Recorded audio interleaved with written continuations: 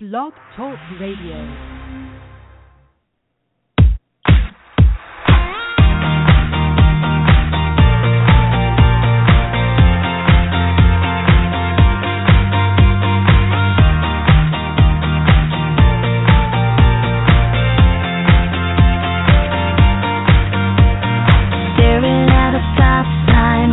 People drive by, T-Mac on the radio. Got so much on your mind, nothing's really going right. Looking for a ray of hope. Whatever it is you may be going through, I know he's not gonna let it get the best of you. You're an overcomer.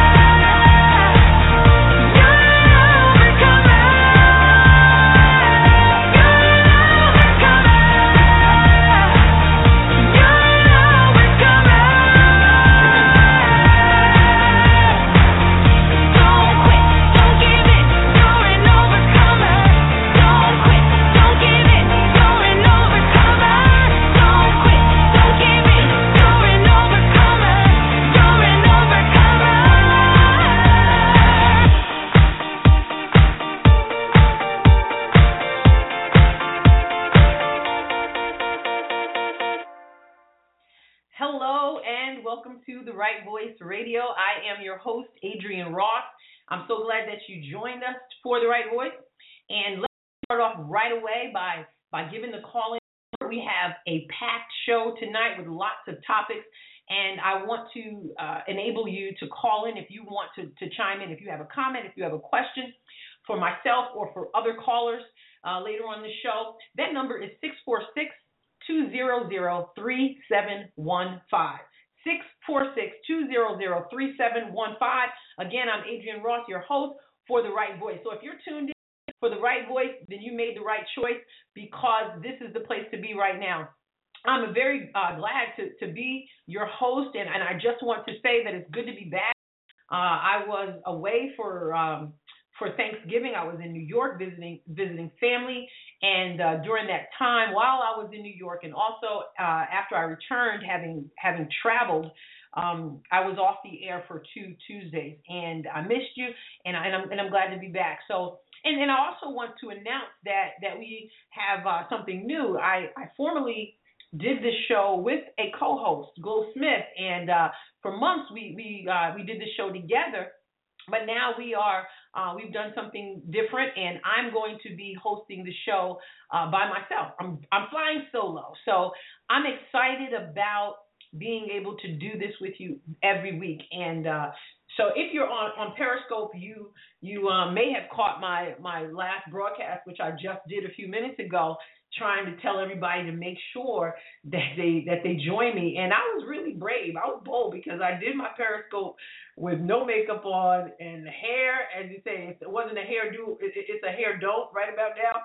But I was bold and I did it anyway because I wanted to get the message out there. And one of the things that I did share on Periscope was that we have a Twitter handle, and it's at the Right Voice 1. So if you want to even get on there now during the broadcast, I'll try to multitask and maybe communicate with you as we do the broadcast.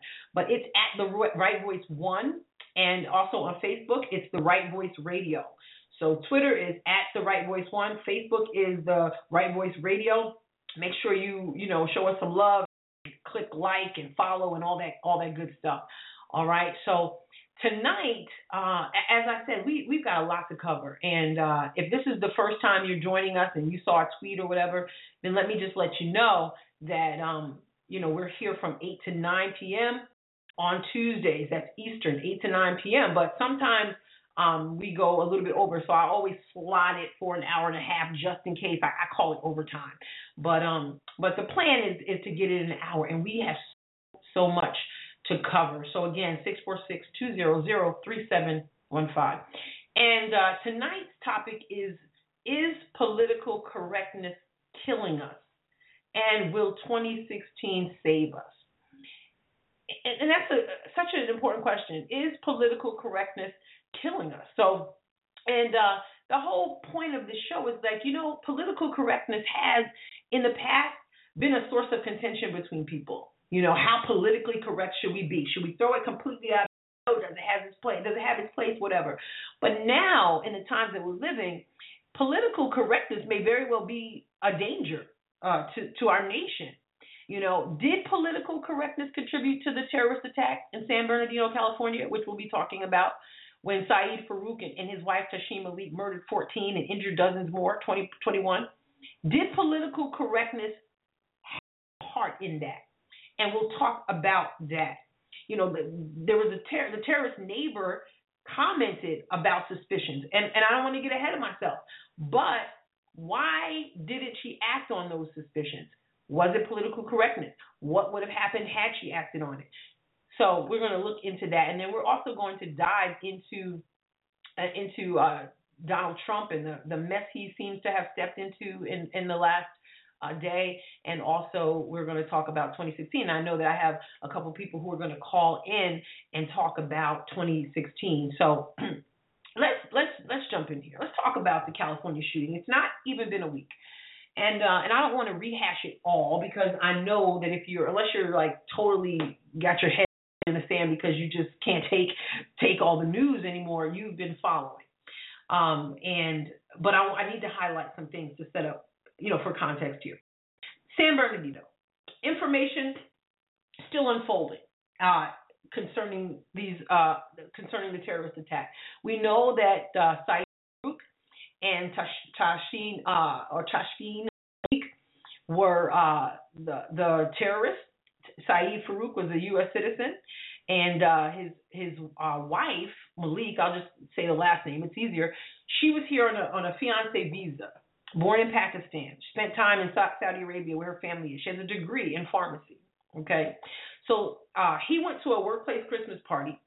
And originally, the news was that he, on last Wednesday when this happened, was that supposedly he had an altercation. And then he left in a huff, they say, and returned, and obviously with his wife. Now, from the very beginning, I have to say, I never bought that there was a real altercation. I never bought the idea that he got upset about something and then came back and decided to have vengeance. And surely, as information is unfolding, it is become increasingly clear that this was pre-planned. Now, some people are saying, well, he planned to do something, but maybe not then. Maybe he got into this altercation, left, and then decided, okay, let's do this now. I don't buy that either. Whatever the case may be, we do know 14 dead, 21 injured, and a nation terrorized. And so as this investigation is ongoing, evidence shows some pre-planning. There was incredible weaponry, pipe bombs, ammo, guns. There were bombs, we're finding out, I guess just yesterday, that were set up to go off when the first responders showed up. Thank God that did not happen. They did not go off. The guns we found, and we're talking about this today, were used in target practice days beforehand. Okay, and then the money situation. You guys, have you heard about this money situation? $28,500 deposited into his account. Okay, and $10,000 withdrawn. And now we're trying to figure out, okay, where do you get $28,500? Who is bankrolling this situation? We're trying to say, well, this nobody wants to call it terrorism at first. No one wants to say that this is foreign related or whatever. But yet the questions remain. Okay, who's financing these people? $10,000 withdrawn for what? And now a man who bought guns for the couple is being questioned. Did he, was the $10,000 to go to him for guns or what? I don't know. Again, unfolding. In addition to that, the mother lives there. Okay. In fact, they left their child. Can you imagine that? It's something we have trouble wrapping our brains around. That you could leave your child with someone, knowing that you're going to go shoot up something or whatever, knowing that perhaps you're likely to be killed, but you just leave. You drop the baby off at grandma's house and you go on a shooting spree to kill up as many people as you can. But the mom lived there. Did she not see anything? And the father has said that his son Farook was an ISIS, an ISIS sympathizer and obsessed with Israel. And I just heard in the last maybe half hour that the father now may be, Fox reported that may be on the terrorist watch list now. So the questions came out, guys. Foreign ties or lone wolf? And evidence is mounting that she was radicalized overseas, Malik was, that she may be an operative, and that her family may be radicalized also. I just heard that recently too. So as far as how long they've been radicalized, what we've been hearing is, quote, for some time now, whatever that means. And then of course there's that suggestion she radicalized him. Now ISIS has come out and called this couple supporters, and we do know that they pledged allegiance, or at least she did pledge allegiance to ISIS before or either during the attack on social media. So this is it in a nutshell. You've been following, you know what's going on, and we're still learning more. But before we talk about our president, because whenever this comes up, we of course await a response from the commander-in-chief, from our leader. Before we talk about what the president did not do, let's talk about what he and the left did, okay? Every time a situation like this arises, okay, we start talking about gun control. There's a big push for gun control. Now, I have to say, this situation, this terrorism, is not about guns. It's about terrorism. This San Bernardino tragedy was about guns. It was about terrorism. It's not even about mental health, in my opinion. It's about evil. And it seems like every time somebody shoots somebody up, we want to say everything other than calling it what it is. It's mental health. It's a need for gun control. It's, you know what? Some of it, obviously, there are mentally ill people, but not everybody who shoots somebody up is mentally ill. Some people are just evil. And some people have bought into an ideology causes them to be willing to even lay down their own lives for the sake of killing. So this isn't about gun control, but the president, of course, is going to jump on that every time. You can count on it. It'll happen. Even during a CBS interview, during the news of the shooting, the president came out to make gun control the point. We, as he always says, we don't see this in other countries, blah, blah, blah. We don't see this in other countries, really. And the New York Times calls for gun confiscation on its front page. Now, check this out. I'm assuming you heard about this, but just in case you didn't, for the first time since 1920, for the first time in 95 years, that for the first time they put an editorial on their front page in response, and that editorial was calling for gun confiscation. And the interesting thing about that is that some have said that it actually hurts the gun control cause. But let me tell you, they can call for gun control as much as they want to call for gun control. Okay? The people are not buying it. People are not buying, they're not going to give up their gun. In fact, since the attack, the next day, people, gun sales and concealed carry permit applications surged around the country. I said the next day. Okay, as Breitbart News reported, and I quote, on December 3rd, the day after Sayed Farook and Tasheen Malik opened fire in San Bernardino, California, gun sales and concealed carry permit applications surged around the country. So I'm talking about what the president did. We're going to talk about the political correctness and what he didn't do. But this is what he did, calling for gun control. And you know what? The crazy thing about this call for gun control is that we have found over 2 decades that as gun purchases go up, gun violence has declined. I'm going to say that again. Over 2 decades, down 50%, by the way, violence. As gun purchases go up, gun violence has decreased. Why is that? I mean, well, if you're going to ask that, ask this also. Why is it that most of these things are taking place in gun-free zones? There's something about arming yourself. There's something about, look, California has some of the strictest gun control laws at all in the country. And look what happened. I mean, in other countries, the president, this has happened in other countries, really. You know what? We're not buying it, and we're not going to people are not going to allow their guns to be confiscated. We have laws on the book. We need to have laws on the book. And you know what? We need to enforce those laws. But calling for gun control in the face of terrorism when criminals don't follow those laws, obviously, what's the point? And it's already been said that there's nothing, none of the laws were going to stop what we saw last Wednesday. So while our president is calling for gun control, others have this to say. You guys know who Jerry Falwell Jr. is? He is the president of Liberty University, and he had, he's under some criticism because he had some strong things to say concerning guns. And I'm going to play that for you so that I don't have to speak for Reverend Falwell. I'll let him speak for himself, and then you can decide for yourself what you think of what he said. So we're going to play that piece for you as soon as I get it queued up here. So.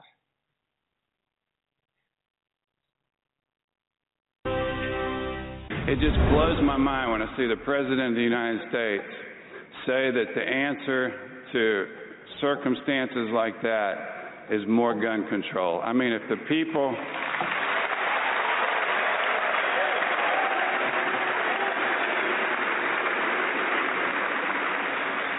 If some of those people in that community center had what I've got in my back pocket right now...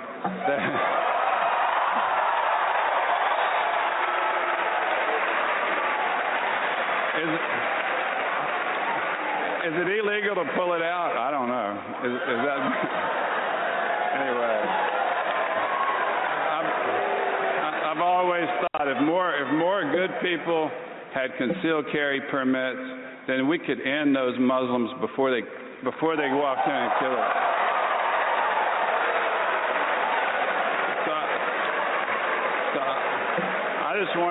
I just wanted to take this opportunity to encourage all of you to get your permit. We offer a free course, and let's teach them a lesson if they ever show up here. So. Well, there you have it. Liberty University, Christian university. Some people think if you're a Christian, then you're not supposed to believe in defending yourself.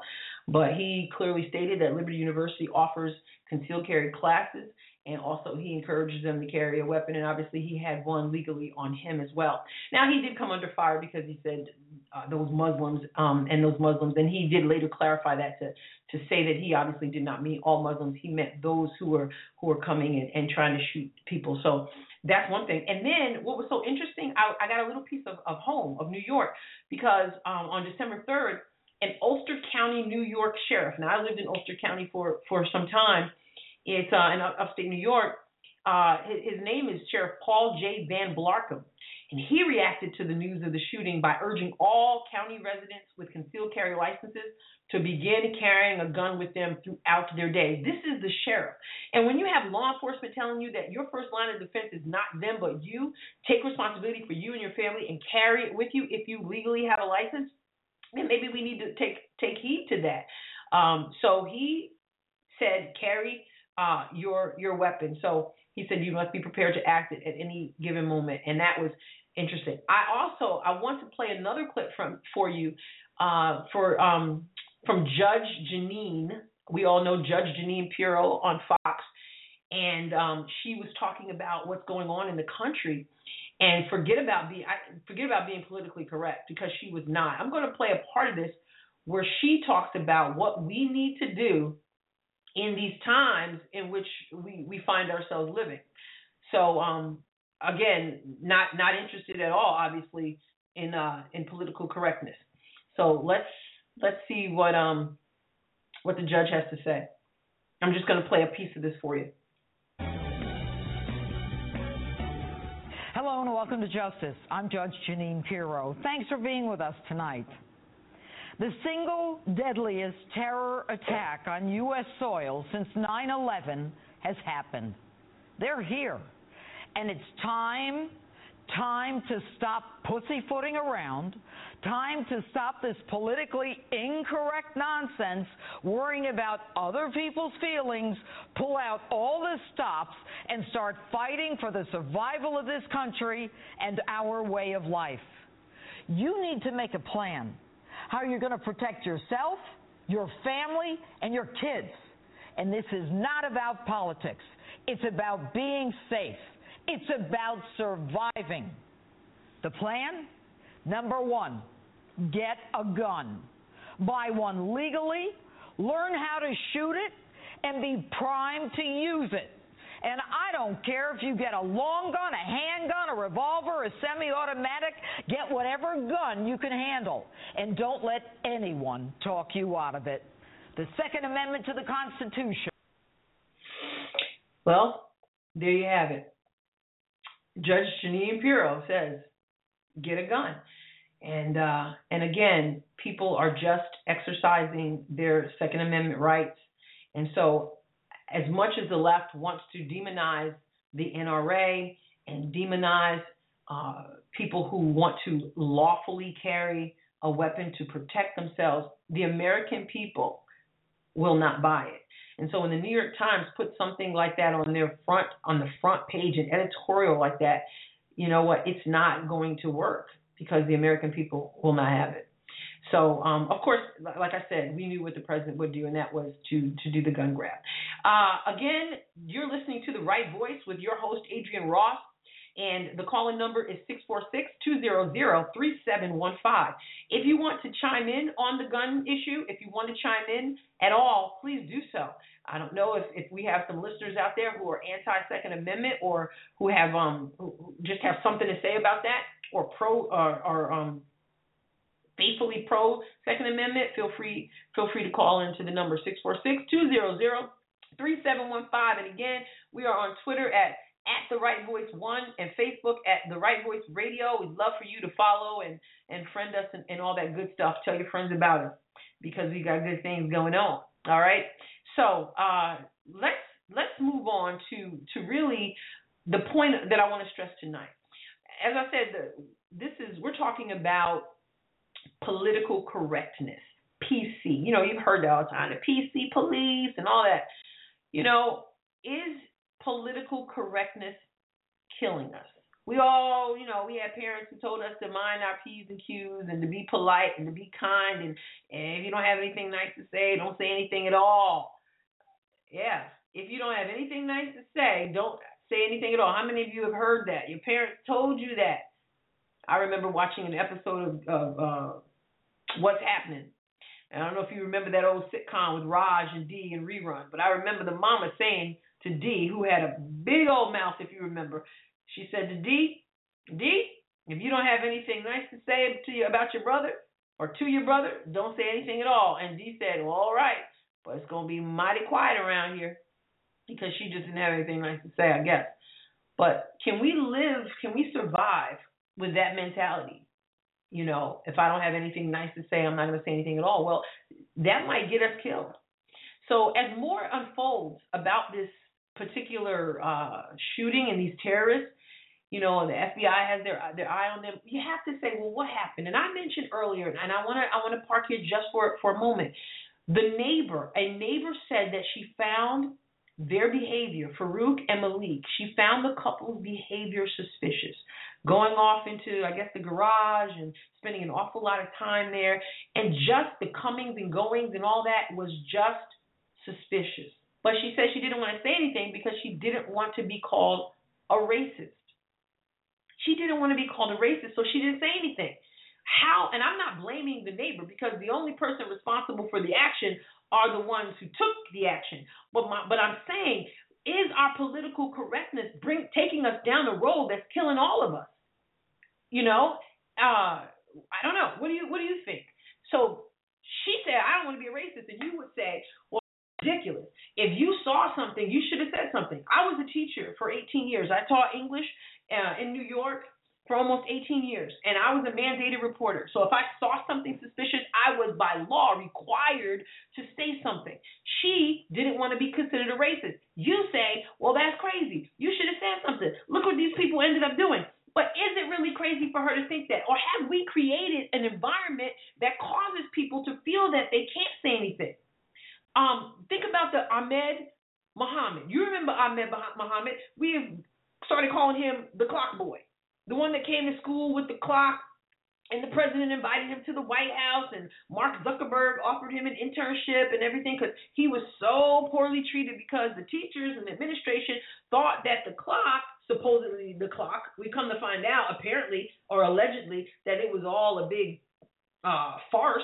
But supposedly this was he loved science and all that, and loved putting things together, and so he brought this in, and that it was racism because they saw something and they said something. And we have been saying that since 9/11. That has been our principle by which we abide. See something, say something. See something, say something. Really? How do you have it both ways? They saw something in Ahmed's clock. They said something, and now they've been labeled racist, and there's a lawsuit against them. So how do you tell this neighbor who sees this couple doing what she considers suspicious things, how do you convince her that she's supposed to say something when what we do is we call these people racist? How are we going to convince people to speak up when they're not 100% sure what's going on, and who wants to be labeled anything? We can't have it both ways. So is this PC stuff going to kill us? Now let's look at what the president and not just the president, but really the whole workings of this investigation, how it went down after the shooting. First of all, nobody wanted to call it terrorism. They started saying, well, this is workplace violence. They wouldn't release the name. They didn't release the woman's photo for a while. They bent over backwards not to call it terrorism. And I have to say, there is something to be said for getting it right. There is. But did political correctness figure in? Why didn't they give the name?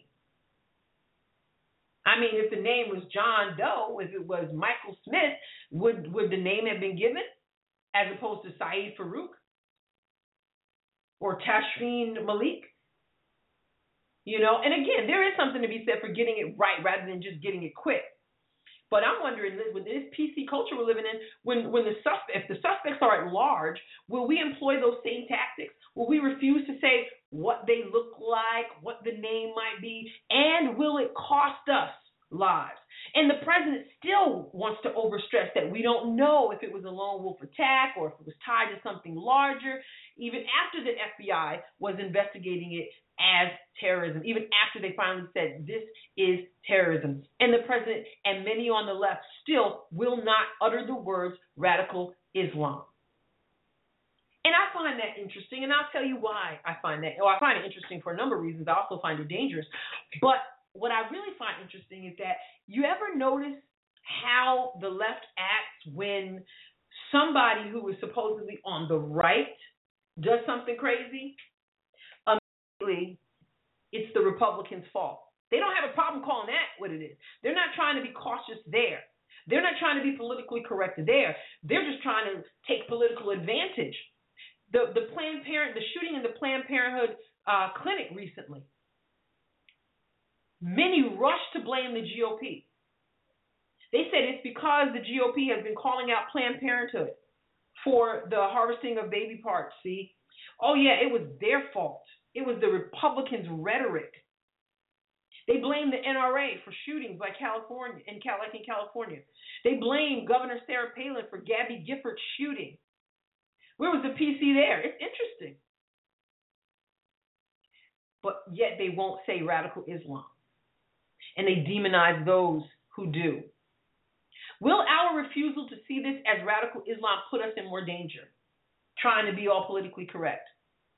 And that brings up the refugee crisis as well. This whole thing brings that back up as well. People are uncomfortable with letting people into the country when we know we cannot properly vet them. Does that make them racist? And before you say, oh, no, not at all, think about the clock boy and what happened to those people who saw something and said something.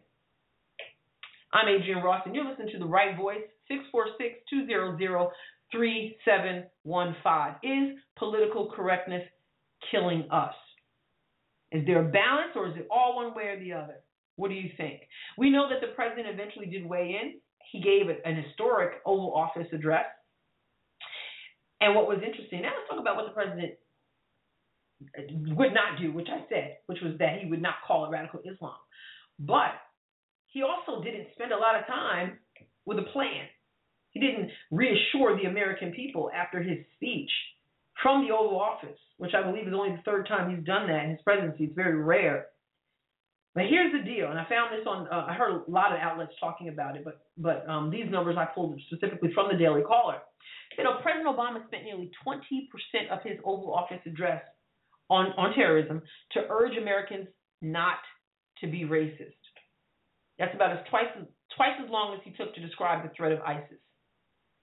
He spent 20% of that address telling us, lecturing the American people on not to be racist. And in his mind, being racist means he's saying radical Islam, calling it like you see it, saying that we have an issue here with radical Islam. 20% with him telling us not to be racist, not to discriminate, as if there's any indication at all that people are doing that. He used roughly 7% of the speech to talk about the need for stricter gun laws. So 20% lecturing us on be kind, don't discriminate. Well, does that mean if I see something I shouldn't say anything because I wouldn't want to be discriminatory or anything? And I'm not for discrimination, but there's no evidence that there's a huge wave of discrimination going on. There's no evidence that people are lumping everyone together, or I think there's not, but you might disagree with that when we get to talking about Donald Trump's comments. So anyway, 7% to talk about the need for stricter gun laws, and I guess only about 10% describing what we wanted to hear, which was the threat of ISIS and what your strategy was.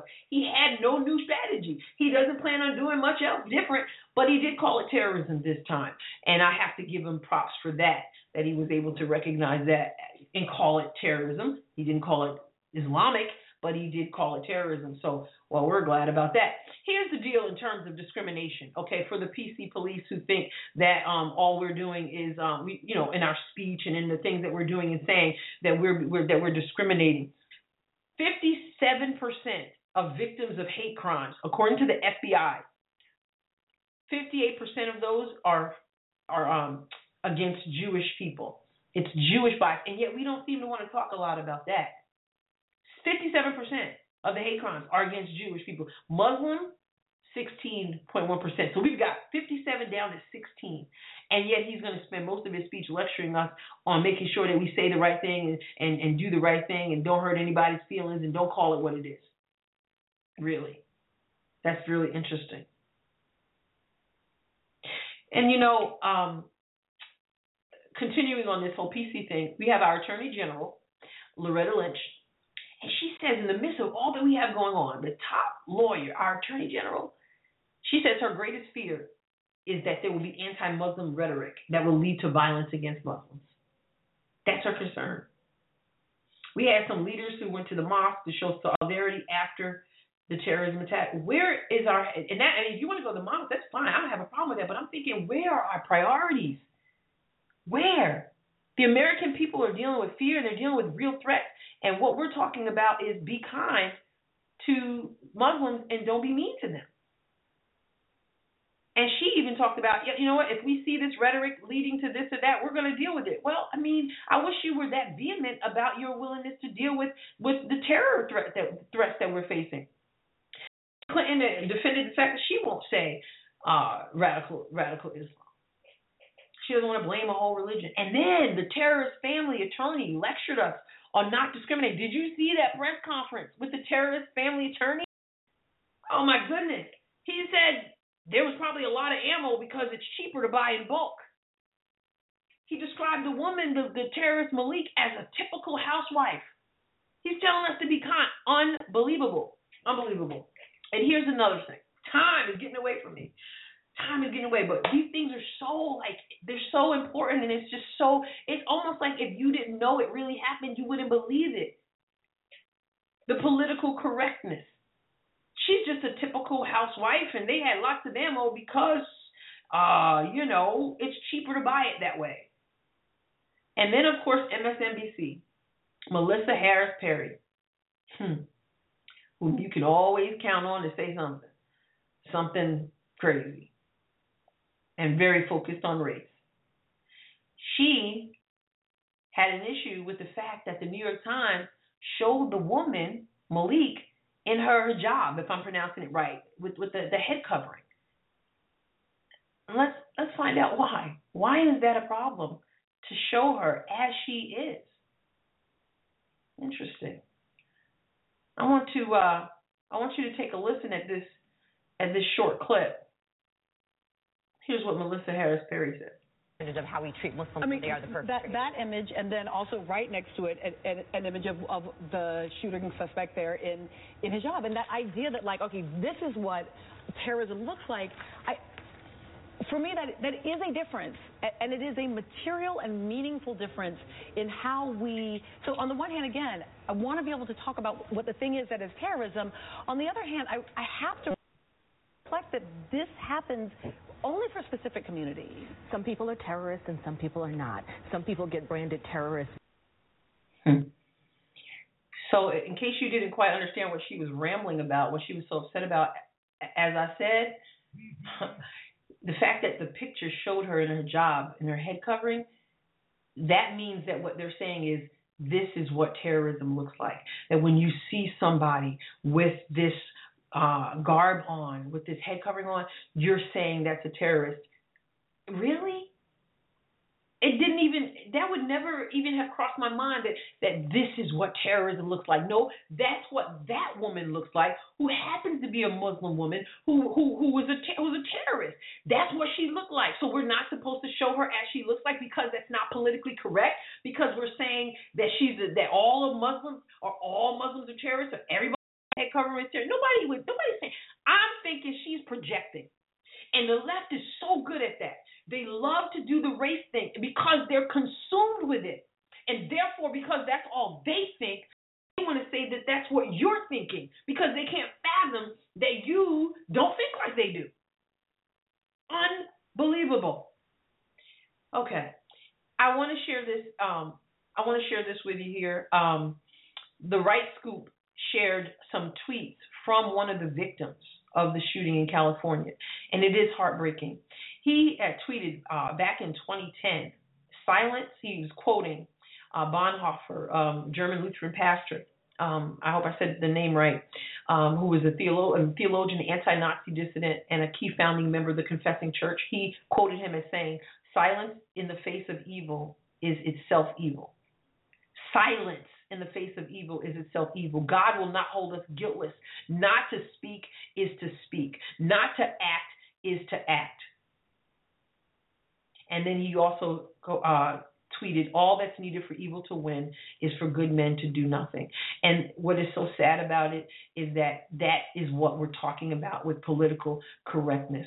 This man who was murdered last Wednesday in San Bernardino, California, said silence in the face of evil is itself evil, and yet it seems like the PC police want us to be silent. The Right Scoop wrote this, we're the ones that allow political correctness to kill him, that didn't speak out enough against the threat of Islamism, that aren't holding our political leaders to task on the issue. Our society failed Nicholas Thalassinos, that's his name, and he's rebuking us from the grave. Those are his thoughts. Those are their thoughts over at the Right Scoop. We're the ones that allow political correctness to kill him. Now, the terrorists killed him, I will say, but the Right Scoop makes a point. Is political correctness killing us? I'm going to take a break really quick here, and I will be back, and we will move on.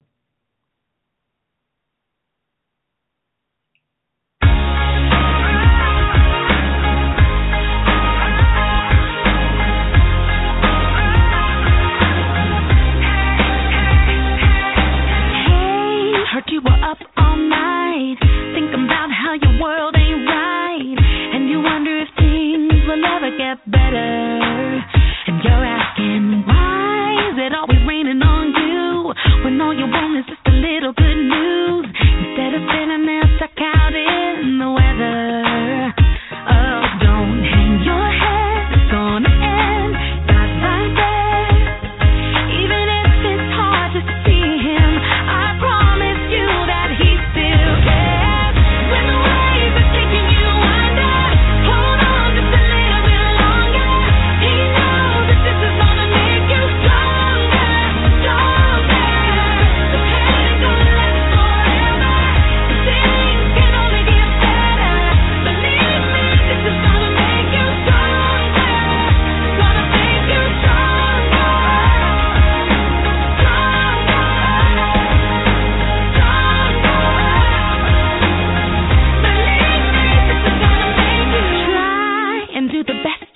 All right, you are listening to The Right Voice with your host, Adrienne Ross, and the number to call in is 646-200-3715, and we're talking about political correctness here. We're going to be transitioning. I want to talk about Donald Trump, because he is anything but PC. He is the antithesis of political correctness. Okay, and so my question is he the answer that we need in 2016, or has he crossed the line? He's under fire, really under fire, for some comments he made about banning all Muslims from the country.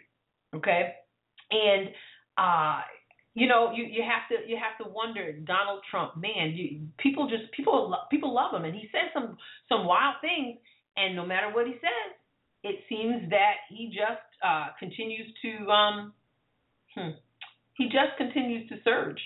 So I'm going to play a clip, and I want to get your thoughts on this. I'm actually going to play this clip about the fact that we are too politically correct. Take a listen. The San Bernardino terror attack has already had a big impact on campaign 2016. Democrats are pushing for stronger gun regulations. Republicans are blaming the president and saying they'd be tougher on terrorism. No one more so than Donald Trump, who we met up with in Raleigh on Friday. There are links between ISIS and this terrorist attack in San Bernardino, but there were no red flags. So how do you stop this from happening again? Well, I think there are red flags, and a lot of people knew what was going on in that house or that apartment, and people were not wanting to call because they thought it would be inappropriate to call. Inappropriate why? Well, they were saying that it was, that they would have been profiling. And a person said, we sort of knew what was going on, but we don't want to profile. Can you believe this? Should there be profiling? Well, I think there can be profiling. I mean, How would that work? If they thought there was something wrong with that group and they saw what was happening and they didn't want to call the police because they didn't want to be profiling, I think that's pretty bad. People are dead. A lot of people are dead right now. So everybody wants to be politically correct, and that's part of the problem that we have with our country. Have people been too politically correct with Muslims in America? I think so, and with maybe other things too, but I think certainly so. Okay, we'll stop right there on that, and then let's hear what he had to say about banning Muslims. Donald J. Trump is calling for a total and complete shutdown of Muslims entering the United States until our country's representatives can figure out what the hell is going on.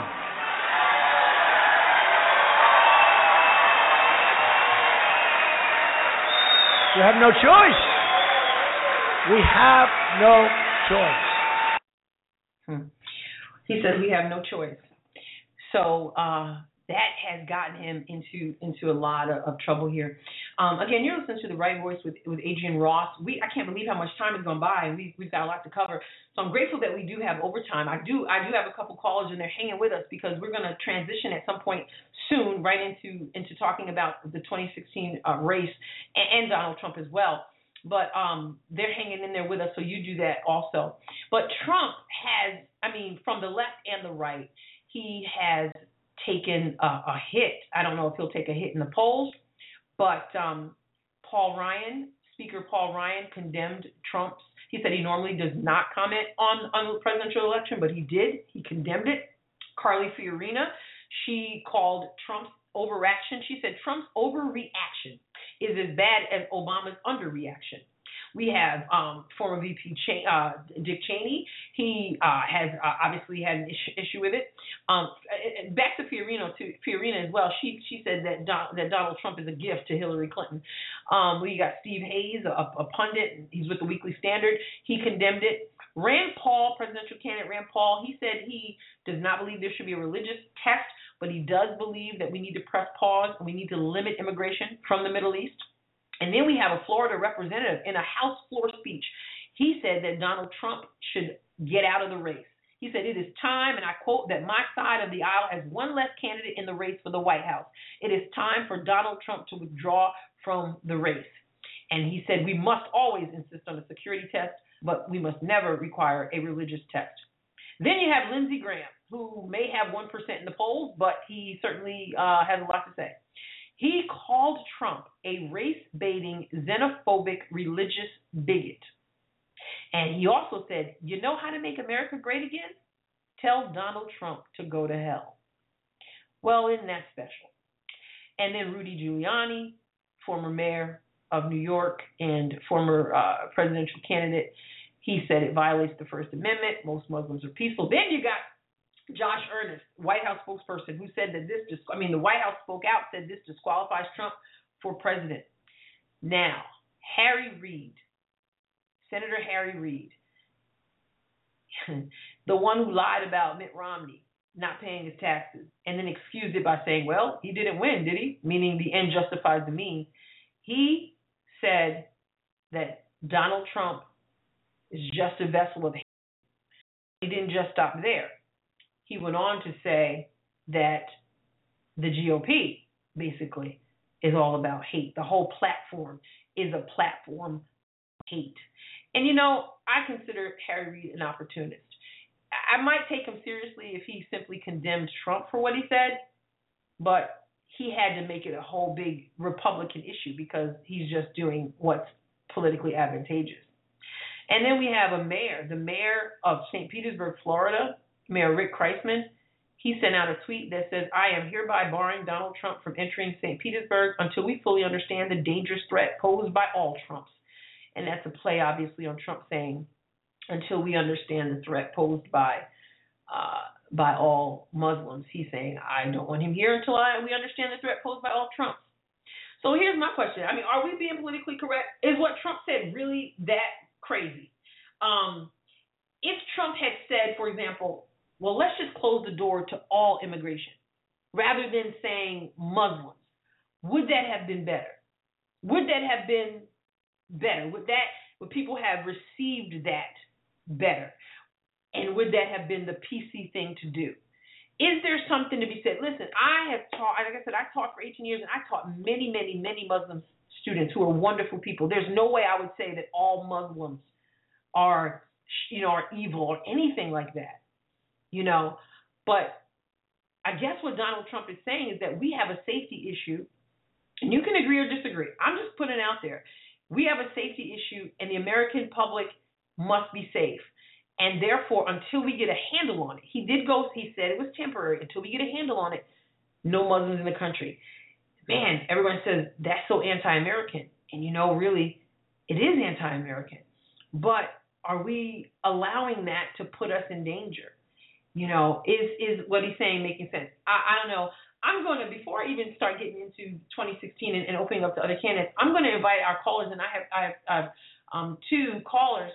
And I want them to chime in here before I even go further. And like I said, you're listening to the right voice, and hopefully they've been so patient, and hopefully they can hang with us through overtime, because I really want to get their take on 2016. So, Devin, are you with us?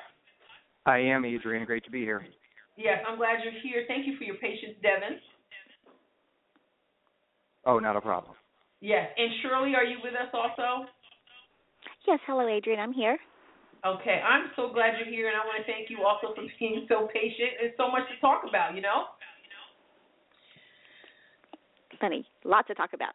Lots to talk about. Well, I want to, before I even get into 2016 and the other candidates, because I just want to, I'm going to start with you, Devin. Tell us, what do you think about this whole PC thing? What do you think about Trump, even beyond Trump? Our whole conversation that we're talking about with PC, political correctness. Well, Adrienne, when it comes to political correctness, I think we need to be willing to call things as we see it. Mm-hmm. But that also that doesn't dismiss the need for being respectful. And mm-hmm. Donald Trump has taken disrespect to a level that I don't know we've seen in presidential politics. I'm a Christian, and I look at the content of people's character very much in how they treat other people. Mm-hmm. And I don't see a very Christian, strong man of faith in Donald Trump, and it's really discouraging to me. We have some incredible people in this field right now who have been very respectful of the other candidates who want to talk about the issues. Unfortunately, Donald Trump likes to spend a lot of time talking about himself. So I'm not a fan of political correctness, but I am a fan of respect. And with that, I'm not a fan of Donald Trump. Okay. All right. And Shirley, what do you think? Well, Donald Trump has a way of getting a point across, but he's not the only one who's not politically correct. There's other candidates who have said things and have a stand on issues that are completely drowned out because Trump gets all the airtime, because he says things that are sometimes so outrageous and offensive that he just dominates them. The ones who have a serious solution or comments on the issue are being drowned out and ignored. And such as Rick Santorum, I would say that he's the original boat rocker when it comes to being politically incorrect. If you'll notice, remember back over a dozen years ago, he was the one warning and telling President Bush that he needed to call the enemy what it was, radical Islam. And President Bush would not do that. He was politically correct and called them terrorists. So this goes way back over a dozen years with Rick Santorum being politically incorrect. And had we listened to him back then, we wouldn't be in the situation we are right now. So I think that people like candidates like Rick Santorum are the ones that are being overlooked because everything's being focused on Donald Trump instead. I understand he has the point, and I know Rick Santorum even said that Donald Trump does have a point, but there's a way of not banning all Muslims from coming, but you have to ban Muslims from radical nations that have the jihadists that are there, and also refuse to bring in any of the Syrian refugees to this country. You have to start somewhere, but you don't have to be as offensive as Donald Trump and getting the point across. But there's a way to do this practically without violating the Constitution on a faith level. And just to chime in here too, Donald Trump's plan also would not have stopped this attack, because he clarified and went on to say that American citizens would be allowed to enter the country, and we know that Farook was an American citizen, so that wasn't going to work. Anyway, so now Devin, well, first, Shirley, you obviously support Rick Santorum, correct? Yes, I do. Okay, and Devin, tell us who you support, and where does your candidate stand in terms of political correctness? Well, I have been supporting Carly Fiorina since January, before she was even known by maybe 10% of the American people. And Carly Fiorina has an incredible way of being willing to speak the truth, but doing so in a way that's respectful and encourages people to listen. I was very pleased with her response to Donald Trump's statements today. She made it very clear. Donald Trump is Hillary Clinton's Christmas present under a tree. I am convinced, I said in 2012, that if we nominated Mitt Romney, we would lose. I am saying this year that if we nominate Donald Trump, we will lose. I have friends who are Democrats who are very honest with me. They want nothing more than to run against Donald Trump in November of 2016, and we cannot let that happen. Well, there's something to be said too for be careful what you ask for. So they might find that to be the case. But let's look a little bit about it, because the race is shaking a little bit. In recent polling in Iowa, now Cruz is for the first time, according to a Monmouth University poll from December 3rd through the 6th. 24% Cruz, 19% Trump, Rubio at 17%, Carson at 13%, Bush at 6%. Now, previously, a poll in Iowa, Trump at 33% and Cruz at 20%, Carson at 16%, Rubio 11%, Bush 4%. So we've got those same players, but taken up now, and Cruz it seems to be surging. But I have to say to you guys, as a Santorum supporter, as a Fiorina supporter, they're not on that list at all. So I'm going to ask you, I'm going to start with you, Shirley. What is going on with Santorum? How does he get some traction? And then I'll ask Devin the same question about Fiorina. Well, I'll take you back to 4 years ago. Rick Santorum was polling at 2% in the national polls the day he won Iowa. A lot of people have forgotten about that he stayed at 1% the entire year of 2011. And he didn't start his rise until about a week before Iowa caucus goers decided to vote for him. The way he will get traction is because he is out there meeting and talking with everyday voters in Iowa. He's been to all 99 counties, just like last time, in small settings to meet and talk with people, not holding big rallies like Donald Trump, but he's out there talking to the movers and shakers and those who are going to be caucus captains who will go there and speak for him at caucus. Now, the reason he's so low in the polls is because he's never in the news. There is a total 100% media blackout on Rick Santorum. I meet people every day. I've been getting signatures and doing things here in Virginia. People don't know he's running. 9 out of 10 people have no idea Rick Santorum's out there because there's a 100% primetime media blackout on Rick Santorum and on him only. I don't know if people have realized that, but he's not on any of the shows. Fox News has completely snubbed him in all their evening news and primetime shows, which is where most of the Republican voters go for their news. So this is why the people who are behind the polls are the ones who are constantly given coverage repeatedly and very generous coverage and, airtime, and they are mentioned frequently. Rick Santorum does not get that. This is why he's low in the polls. Okay. Well, I wonder if he has a plan to turn that around. What about Fiorina, Devin? Why is she? At one point after that first primetime debate she was on, people really got to see her and thought, okay, great, and her numbers went up, but it's like it just didn't go anywhere. Well, the problem is what happened was she got this great amount of attention in the debate. Unfortunately, her campaign doesn't have a lot of money. So in order to maintain that momentum that you receive from a debate, you have to have money to be able to sustain that. And unfortunately, at the time that her boost in the polls came, the money wasn't there. It has since come in. I think if she is able to get another strong debate performance, we will see her rise in the polls again. But I will say I have not talked to a single person who has had the opportunity to meet Carly Fiorina in person who has not walked away impressed. She is one of those people that when you look her in the eyes, you know this is a woman who is genuine about everything that she says. She is not saying what she's saying simply because it's what you want to hear. And I have to agree with the other guest. All of the media attention is on Donald Trump. And as Carly pointed out the other day, it's like Donald Trump says something insane, the media pays attention to it. Well, then he comes out and says, well, that's not really what I meant, and the media pays attention to that. And we see it time and time again. Mitt Romney tweeted today that once again, Donald Trump, it was like he fired before he aimed. He says this outrageous, ridiculous comment, and then he spends the next 3 days trying to clarify what he meant instead of getting his facts straight, getting a real proposal in line before he opens his mouth, and the media loves it. So the rest of the we have the strongest field of candidates we have had in decades, and not one of these legitimate candidates are getting the attention they deserve because everyone's watching Donald Trump. And you know what's so interesting about that is I really say that timing is everything, because any other time in history, we wouldn't be seeing this. There is this anti-establishment sentiment, and Donald Trump, of course, is dominating the news, getting free advertisements. You know, think about it. Walker is out. There was a point when Scott Walker was considered a favorite in this thing, and he just fizzled away. But I have to ask both of you, and either one of you can jump in here. Wouldn't you say, though, that the ability to garner attention speaks to your ability to lead?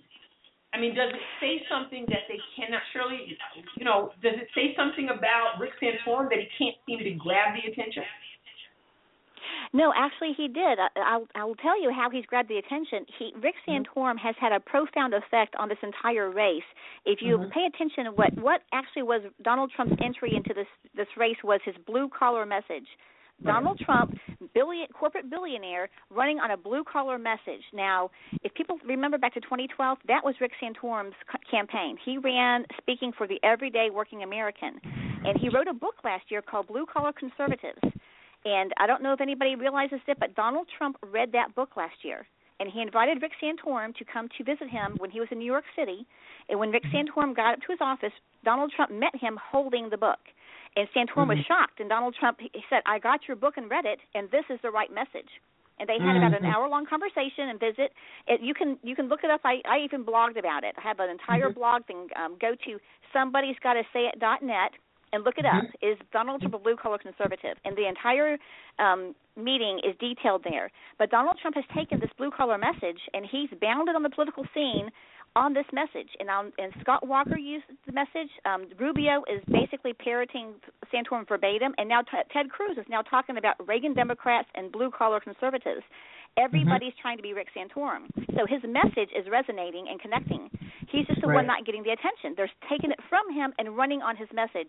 When he reclaims his message, people out there hearing him, they're overwhelmingly impressed with him when they hear him speak. There was an entire Tea Party in Texas that was basically for Ted Cruz, got to meet and talk with Rick Santorum. Almost everybody converted over to Rick Santorum after hearing his message, because he said the Republican Party has to have a message for the everyday working American. We can't just be for business owners, because 90% of the people in this country do not own a business, and we have got to be the party that speaks to them. So that's his message, and that you actually are seeing him connecting, but others are using his message. And I think his time is going to come when Iowans realize who the serious candidate is, and when they do the weeding through the field here, they will get behind Rick Santorum again. Okay. All right. Well, Devin, you're a young man, but you have been very involved in the political process, as obviously Shirley has, and you have run for office, right? You've gotten your feet wet. So what advice would you have for Carly Fiorina to gain traction? Well, I think Carly just has to stick to her message. She has an incredible depth of knowledge on the ideas. She has a real understanding of what it is that the American people want to see. And to your question about leadership, anyone can step in front of some cameras and say something outrageous and get attention. It takes a real leader to actually put together a comprehensive, intelligent statement about what their plan is for the future of this country. And that's what Carly Fiorina has proven herself capable of doing. I agree that once we get into the actual primaries and people have to go in and cast a real vote, Donald Trump will fall to the wayside, the serious candidates will begin to emerge, and this race can finally become the important election that it needs to be for the future of our country. And Carly Fiorina will prove herself worthy of votes in every state across the nation. Adrienne, can I make a statement too about what this election is boiling down to? Is we've got a lot of people in this race who can talk really good about what they will do. It's going to come down to rhetoric versus actual experience. Who has actually done things, not just talked about it, but who has actually fought, led, and won on every issue that is in this election and that's playing out in our daily headlines. Are we going to go with people who just can speak a good game and can talk their way to the office, or are we going to look at the record and see what have you done on this? Have you had an experience in this issue? And when you compare Rick Santorum to other candidates, he dwarfs the entire field combined on foreign policy and national security. And every issue that's in this campaign, he has major footprints of actually having gotten stuff done. So I think it's going to come down to rhetoric versus actually experience and results from the leadership. I think that's going to come down to that. Well, I had thought that things would turn, and a lot of people predicted that things would change and Donald Trump would kind of fade away after the summer. Summer comes and people are not really paying attention. Well, listen, perhaps that's the case. Perhaps, either we are naive people or we're not quite paying attention fully yet, or whatever. We will see how this shapes up. My final question, as we are in overtime, I could keep talking to you guys all night. But my final question is that if your candidates don't emerge victorious, are you both going to get behind and continue to work for whoever the candidate is? And when I say whoever, I mean whoever, whether that's Cruz, whether it's Lindsey Graham, whether it's Donald Trump.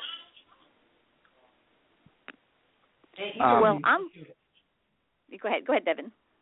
Okay, I will get behind. I will get behind the nominee as long as it is not Donald Trump. I cannot bring myself to vote for Donald Trump. Okay. All right. And Shirley? My position and mindset right now is that I'm full steam ahead for Rick Santorum, and that my mind is not on any scenario where he's not the candidate the nominee right now. So my goal is focused to get Rick Santorum to the nomination and then to the White House. I'm not going to go somewhere where that my plans don't include right now. So he's the man with the plan, and so I'm just focused completely on him right now. So, Shirley, Adrienne, could I make? Sure, go ahead, Devin. Could I make one last point? And it's kind of back to what we were talking about originally, but Donald Trump's comments this week. A lot of the defense that I've seen is from people who talked about the Japanese internment camps that we turn to in our country's history. And I can remember sitting in history class my freshman year and learning about those Japanese internment camps and what they did to families and thinking, this is not what this country is about. I was mortified to learn about what we did to these families. So to think that in 2015, the leading presidential candidate for the Republican Party, one of his ideas is being defended by citing something that we did back in, way back when, that I thought was absolutely horrendous. It just blows my mind. It is not who we are as a country, and I just couldn't end this night without sharing that. And I appreciate that comment, but I do have to counter you a little bit. I don't think that Donald Trump was suggesting internment camps. I think he was saying that we took measures, or FDR put in practice things because the need called for it. But I believe George Stephanopoulos had asked him if that was what he was suggesting. But I don't think that was what he suggested. He did use that example to defend his proposal, though. So right. I thought that was bizarre. Okay, so we can agree to disagree on that. But okay. But yeah, I appreciate you pointing that out. So I just want to thank you both, Shirley and Devin, for coming on and sharing your wealth of knowledge and your enthusiasm and everything. And I guess what I'm hearing from both of you is that you're in it for your candidate for Carly Fiorina, for Rick Santorum, and definitely not believers in political correctness, but you're also not believers in just grabbing attention by saying bombastic kinds of things. Am I right in that? Have I? You're right. Yes. Okay. I believe that having keen foresight and intellect and the wisdom that comes from experience trumps, excuse the phrase, trumps the bombastic personality every time. So. Okay. You guys are great. Thank you, Devin. Thank you, Shirley. Keep up the good work, and hopefully we can, and prayerfully, really, we will figure out where we're going as a nation, and we will move forward because we're in need of leadership. And whether that comes from Santorum, or if it comes from Fiorina, if it comes from Cruz, if it comes from Trump, I don't know, but we need leadership in this country. And most of all, we need God to move because we're in some serious times. So thank you very much. Thanks for taking my call. You have a blessed evening. All right, you too. Yeah. Thank you. Bye-bye. Right, bye-bye. Okay, well, thank you so much for joining us, Devin and Shirley. I really appreciated their insight and their transparency. And you know, Shirley kind of reminded me of myself as a coach when I asked her if she would get behind the eventual nominee if it wasn't Senator Santorum, and she wouldn't even consider it. It reminds me of when I was coaching high school varsity basketball, and I never wanted to entertain the thought of losing. And so I would be talking to them about character, and I would say whether you want to say whether we win or whether we lose, we do things with character. But I would always say whether we win or whether we win. I just couldn't even entertain. I didn't want to entertain the thought of losing, but and of course I appreciate Devin's honesty. I mean, whether we agree or disagree, and we may disagree, others may disagree, but he will not support Donald Trump no matter what. And before he has to, a line from To Kill a Mockingbird, my favorite novel, is Atticus Finch says to his daughter Scout. He says, I don't know if you know the story, but the bottom line was that Atticus was defending Tom Robinson, a black man who was accused of a crime he did not commit. And Scout, as a young 6-year-old, she said to her father, "You must be wrong." And he said, "Why?" And she said, "Because most people think that they're right and you're wrong." And he says, "Yeah, and they're entitled to their opinion." And then he said these words, "But before I live with other folks, I've got to live with myself. The one thing that doesn't abide by majority rule is a man's conscience." And so, although we may say, you have to get behind the nominee, I guess what Devin is saying is that before he can live with what you think of him, he's got to be able to live with himself. And for him, that's not Donald Trump. So, hey.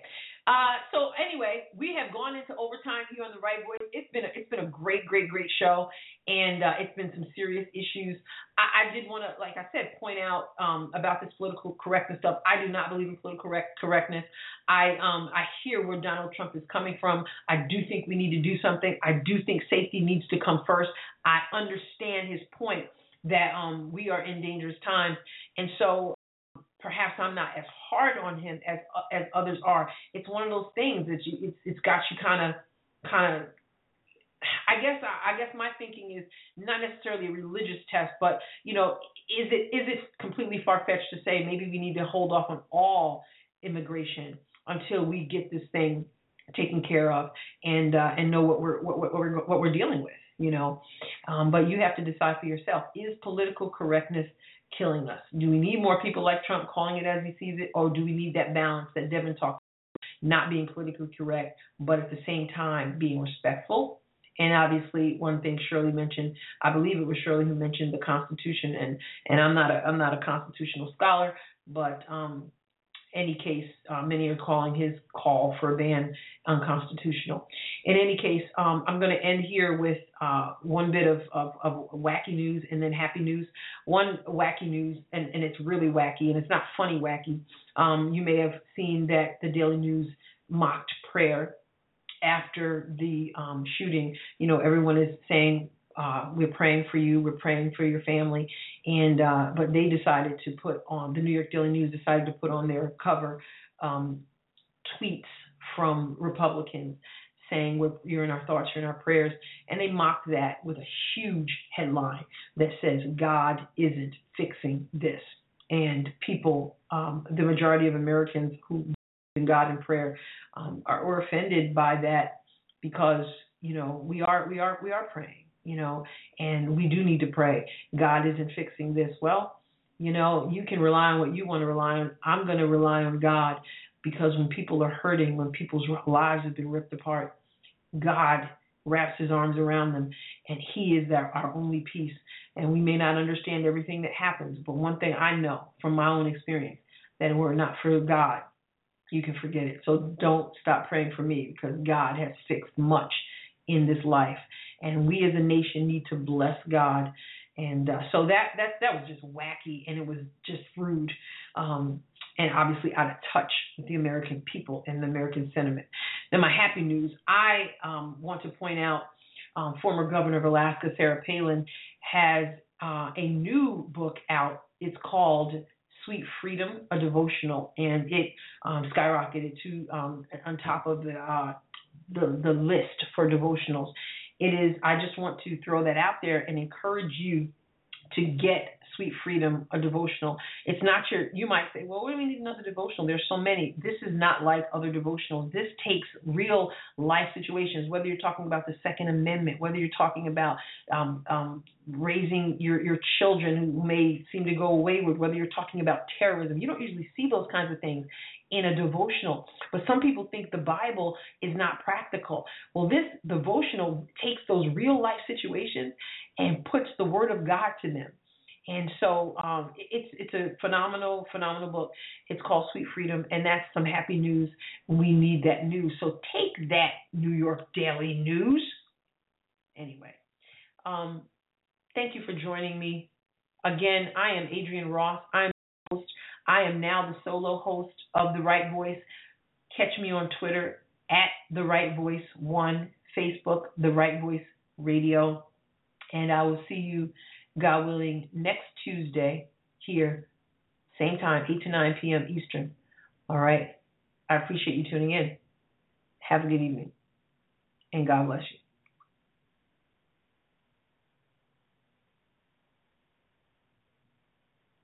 You know the words. I know you do. Mine eyes have seen the glory